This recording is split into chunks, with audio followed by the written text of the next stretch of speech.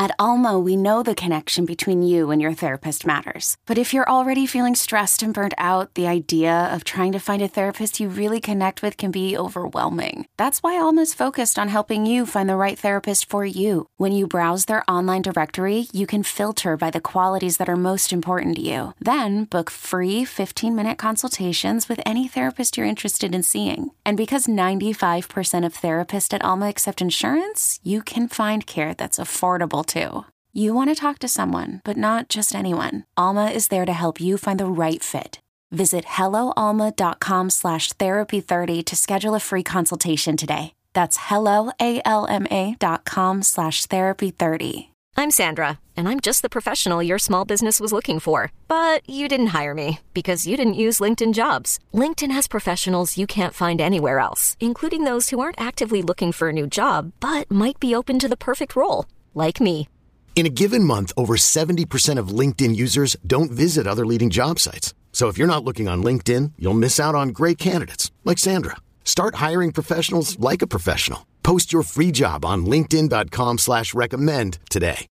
When you need mealtime inspiration, it's worth shopping Kroger, where you'll find over 30,000 mouth-watering choices that excite your inner foodie. And no matter what tasty choice you make, you'll enjoy our everyday low prices, plus extra ways to save, like digital coupons worth over $600 each week. You can also save up to $1 off per gallon at the pump with fuel points. More savings and more inspiring flavors make shopping Kroger worth it every time. Kroger, fresh for everyone. Fuel restrictions apply. First and Pod, hosted by Danny Parkin and Andrew Filipponi. First and Pod, thanks for being with us. Danny Parkins, Andrew Filipponi, every team, every week, every game, coming to you live after Texans and Eagles, 29-17 Texans. It was probably a little closer for comfort, Pony, than Philly wanted for a little longer than they expected. But it felt to me like always at arm's length, never really at risk of losing, not really going to overreact in any way for the Eagles. Like classic letdown spot. They sleepwalked a little bit, but they're totally fine. That's how I felt. Well, I think the biggest story about this game is the rarity of both of their teams in baseball playing a World Series game at the same time. And I don't know if you knew this, but our sister station, WIP in Philadelphia, aired the football game over the Phillies game. The Phillies game got bumped to another station. And I don't know if that's a contractual thing, but they had put on their website for days a programming note that they were going to take the football game over the baseball game. And I'm really into shit like this. I'm going to be fascinated by that rating tomorrow in Philadelphia for both games, because my hypothesis was if it was a closeout game for the Phillies, I think the Phillies would have done a better rating.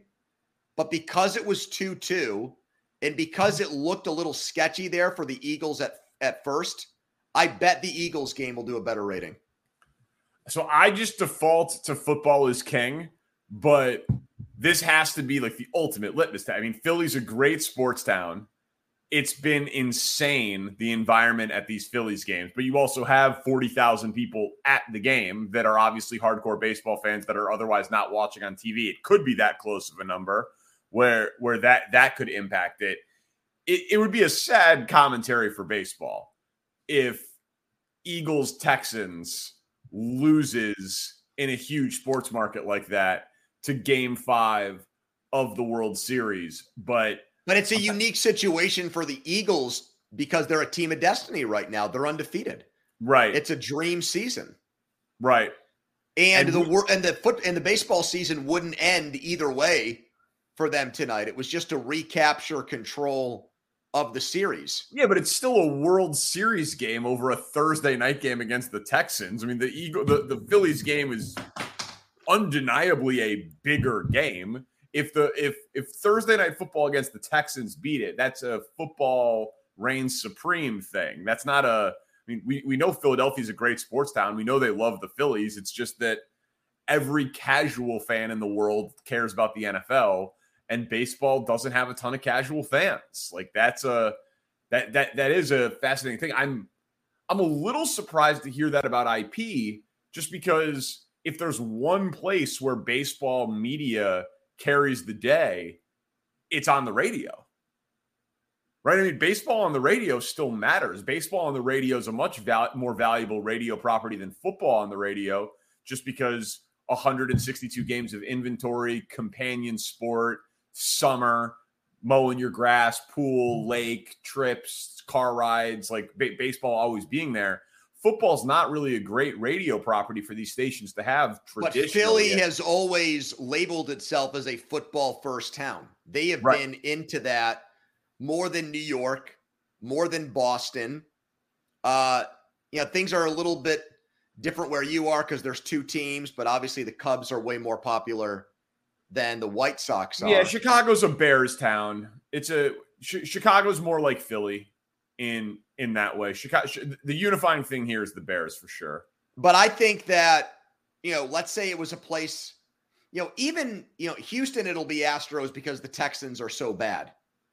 But if it were Dallas, if the Rangers were playing Game 5 of the World Series and it was 2-2, it would be the Cowboys. It'd be the right. Cowboys. And I think we're going to see tomorrow that Philadelphia is a lot like Dallas in those towns, and the Eagles will have done a better rating. I'm trying to think about what would Pittsburgh be? Steelers? It would be if the Pirates weren't such a dead organization. But if they were in the World Series, they wouldn't be. Well, no, that's what I'm going to say. That because so many people have never seen it before, you're going 40 plus years. The spectacle of the Pirates being in the World Series would beat the Steelers. And in Kansas City where I worked, it's such a great sports town. They do huge numbers for everything. They do huge numbers for college basketball. They do huge numbers for the World Cup. Like they do huge numbers for There's everything. no water there. That's why. Royals ratings set records, the whole thing. That would be a real fascinating litmus test. I think I would say Royals, not because it's a bigger Royals town than Chiefs town, but because they would just be significance of the game. Yeah. I think that's what it would be, but that would be damn close in Kansas City. That's a good one. Anything at all to Dameon Pierce having so much success against the Eagles? I saw Mina Kimes share a stat that the Eagles are worst in the league in yards per carry after contact. They might be susceptible to the power running game, which obviously could come into play for a Cowboys matchup with them or a Niners matchup for them. Is that the nerds found a stat to make Philly seem vulnerable, or is that a real thing for you? Not really yet for me, because I look at their defensive line and I think that, those guys are still great players. So, yards after contact, I guess somehow you got to get beyond that line and into their linebackers in second level. Yeah. Which when I think of their secondary, I think more of guys that, go after the football than I do hard-hitting guys. There's not a real thumper back there. But I think it bears watching. Like, I don't think it's a true Achilles heel yet, but now that it's out there, the next time they play, say, the Giants and Saquon Barkley or, a situation like that, it'll be on my mind, definitely. Yeah, and they've just played with so many leads. Yep. It hasn't really been tested. So it was Jacksonville's really the only game where they fell behind big. Right. So it was that was something that I thought exact same thing. File that away, and if teams play close games the whole way, maybe as they wear down even more and become more susceptible to the run over the course of the game, could be a thing. But let's get to the slate this week. It's a short one or a small one with 6 teams on a bye. Post-trade deadline, we'll start Jets and Bills, the preseason favorite, the team that's probably had the highest highs this year. Do you consider the Bills still the team to beat post-trade deadline? Yeah, I do. I don't think Hines is like a huge addition, but I think he fits their offense. They want a running back who catches it out of the backfield. That's why they drafted Cook from Georgia. He hasn't worked out. I think if you're talking about, small issues for a team. I'm not sure that the Bills in a fourth quarter situation in a 4-minute offense, if they just strictly wanted to run the ball, I don't think they could do it unless they made Josh Allen the guy that was carrying the ball. So, that's the only thing with them that's a little bit concerning. But I don't think, and we'll go through some of these other teams, I don't think a team that was close to them like Kansas City or Philadelphia made a move that was big enough to get them on equal footing with Buffalo. So, yes, they are still the favorite for me. Yeah, I think they're still the favorite too. I mean, obviously, I'm rooting for Chiefs-Bills in the AFC title game to see it when it all matters and to see the game again.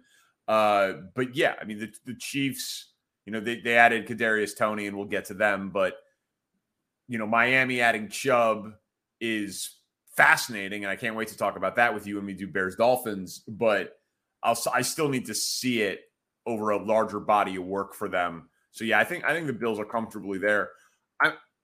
I love that we put this game first. So the Jets are 11th in points against this year. Obviously lost last week to the Patriots, gave up 22. Week before that, 9 to Denver. Week before that, 10 to Green Bay. Week before that, 17 to the Dolphins. Week before that, 20 to the Steelers. They've won 4 of their last 5. Defense is playing very well. What would a number be, a points number, that the Bills could score, win or lose, where you would be impressed with the Jets' defense? Another day is here, and you're ready for it. What to wear? Check. Breakfast, lunch, and dinner? Check. Planning for what's next and how to save for it? That's where Bank of America can help. For your financial to-dos, Bank of America has experts ready to help get you closer to your goals. Get started at one of our local financial centers or 24/7 in our mobile banking app. Find a location near you at bankofamerica.com/talktous. What would you like the power to do? Mobile banking requires downloading the app and is only available for select devices. Message and data rates may apply. Bank of America N.A., member FDIC. I would say if they held them under 24 points, okay, that would probably be my number. Yeah, because I just think they have a lot of really talented players on their defense, and they've been playing well consistently, albeit against some bad teams, but also holding Miami to 17 points is looking good. I know Miami had the quarterback issue in that game, but I am interested. They lost that game to the Patriots because of a legitimate roughing the passer penalty. That hit on Jones that took that interception off the board, which was a real hit. It was high and it was late. That shift, that completely changed the entire dynamic of that game, and it did not affect the throw. So if that play doesn't happen, they probably win, and this is by far the marquee game of the week. Yeah, I'm very interested to see if their defense makes anything difficult for Buffalo. Another game where we should talk about the moves that were made or not. Rams-Bucks. Both teams did nothing. Were you surprised which team needed to do more or something? Well, Tampa needed to do it because Brady's 45. And there's no guarantee that he's going to be playing football next year. In fact, you see media reports now that agree with me that there's a push to get him in the Super Bowl broadcast booth. So I was ahead of that story. Good job by you. Thank you. With LA, I mean, it goes against their behavior, their recent pattern of behavior, but it's okay, I guess they can try to run it back next year after kind of the malaise of winning a Super Bowl wears off. I don't see, where does Tampa Bay go from here next year once they dump Brady? I think they plummet to one of the worst teams in the NFL. So I'm stunned that they didn't just try to do a win now thing when the division, they're going to probably have a home playoff game. Why wouldn't you just try to be a team that, like Tennessee a few years ago, wins 9 or 10 games? Since he won 10 games last year, they went 10-7 and made it to the Super Bowl, Danny. Load up. They have a stretch here where they have to think they're still winning the division fairly comfortably. Rams, Seattle, Cleveland, New Orleans, San Francisco, Cincy, Arizona, Carolina, Atlanta, the rest of the way. I had an odds maker tell me he thinks they're an underdog in 2 more games, and that's it. Cleveland and San Francisco. That makes sense. But I'm not. They definitely are losing more than 2 more games. Like, are both of these teams just assuming that they're going to get Odell Beckham Jr., the Rams and Bucks? Is that why they didn't do anything? And who knows what kind of shape he's going to be in by the time he reports and plays. Yeah, and I mean, obviously that makes more sense for the Rams than the Bucks to believe it, given that it's happened before. Yeah, I completely agree. The Bucks. I mean, both teams have won a Super Bowl recently, obviously, right? They're the last couple winners. But the Rams winning last year with a longer runway, even if Aaron Donald did retire, they still feel like they could be a contender next year. And I think we've been talking about it for 2 or 3 weeks with the Rams. They needed pass protection and run blocking. They needed an offensive lineman. Those guys do not get traded. It just doesn't happen. Bad teams don't even trade them. So I bet you that they tried and had no takers. Tampa, no idea what they're doing. I wouldn't really want to. I mean, whoever loses this game's in a tough spot, though. Well, Rams much more so. Yeah, because of the division. I know, yeah. But I mean, damn, man, if the Bucks lose, they'll have lost 4 straight in a row and 6 of 7. Yep. But still be the favorites to win the division? Probably.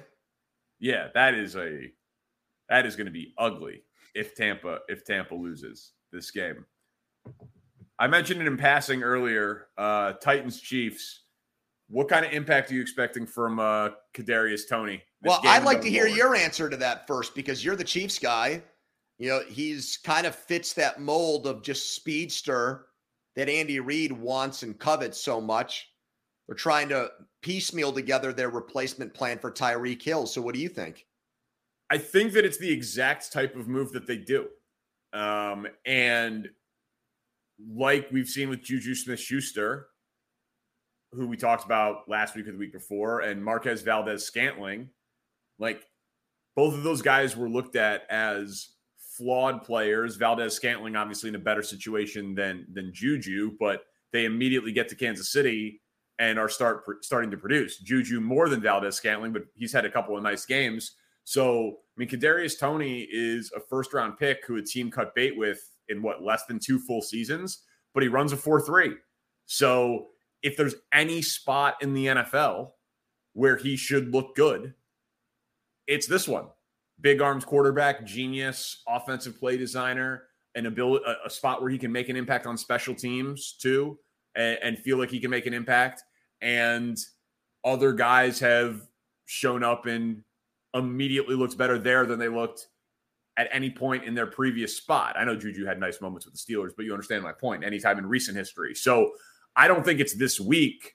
I would think it'd be really tough for a wide receiver to pick up a new playbook, and I think it'll take a few weeks for him. I don't think it's as easy as a pass rusher or a running back, but Kadarius Toney will make an impact in a big game for the Chiefs this regular season, and my guess is he'll be in the rotation by the postseason because it's the perfect spot for receivers to go to. It's perfect. Well, if I were Buffalo, I would be flattered. If I were the Bills, I would feel like this was really not this was an unnecessary move that only gets made because the Chiefs know that there's another team that is capable of scoring 50 points in a game, and they might have to play them in Buffalo. Like, between Sky Moore and McCole Hardman and these guys there, they didn't really need Kadarius Toney. There wasn't like an obvious void, though. I know I mentioned Tyreek Hill, but it's not like they've missed him. They went to San Francisco against the top defense and scored 41 points. Yeah, the top scoring offense in the league. I respect the move because I think it's an honest self-evaluation. It's like, we're not giving up that much for a player with a high ceiling, and there's another team in our division, or our conference, I should say, that might have either a quarterback that's our equal or an offense as a whole that's equal or superior to ours. That's why I like it. I was surprised, though, that if they were only going to do a small thing, that it wasn't a Robert Quinn type trade. We both said we liked that better. Well, that's what I'm saying. We like more of a balanced team than just trying to load up on one side of the ball. Yeah, and just they've made moves like that in the past, and it's paid dividends. And I'm sure they tried, but it surprised me given the asking price that they didn't go in that direction.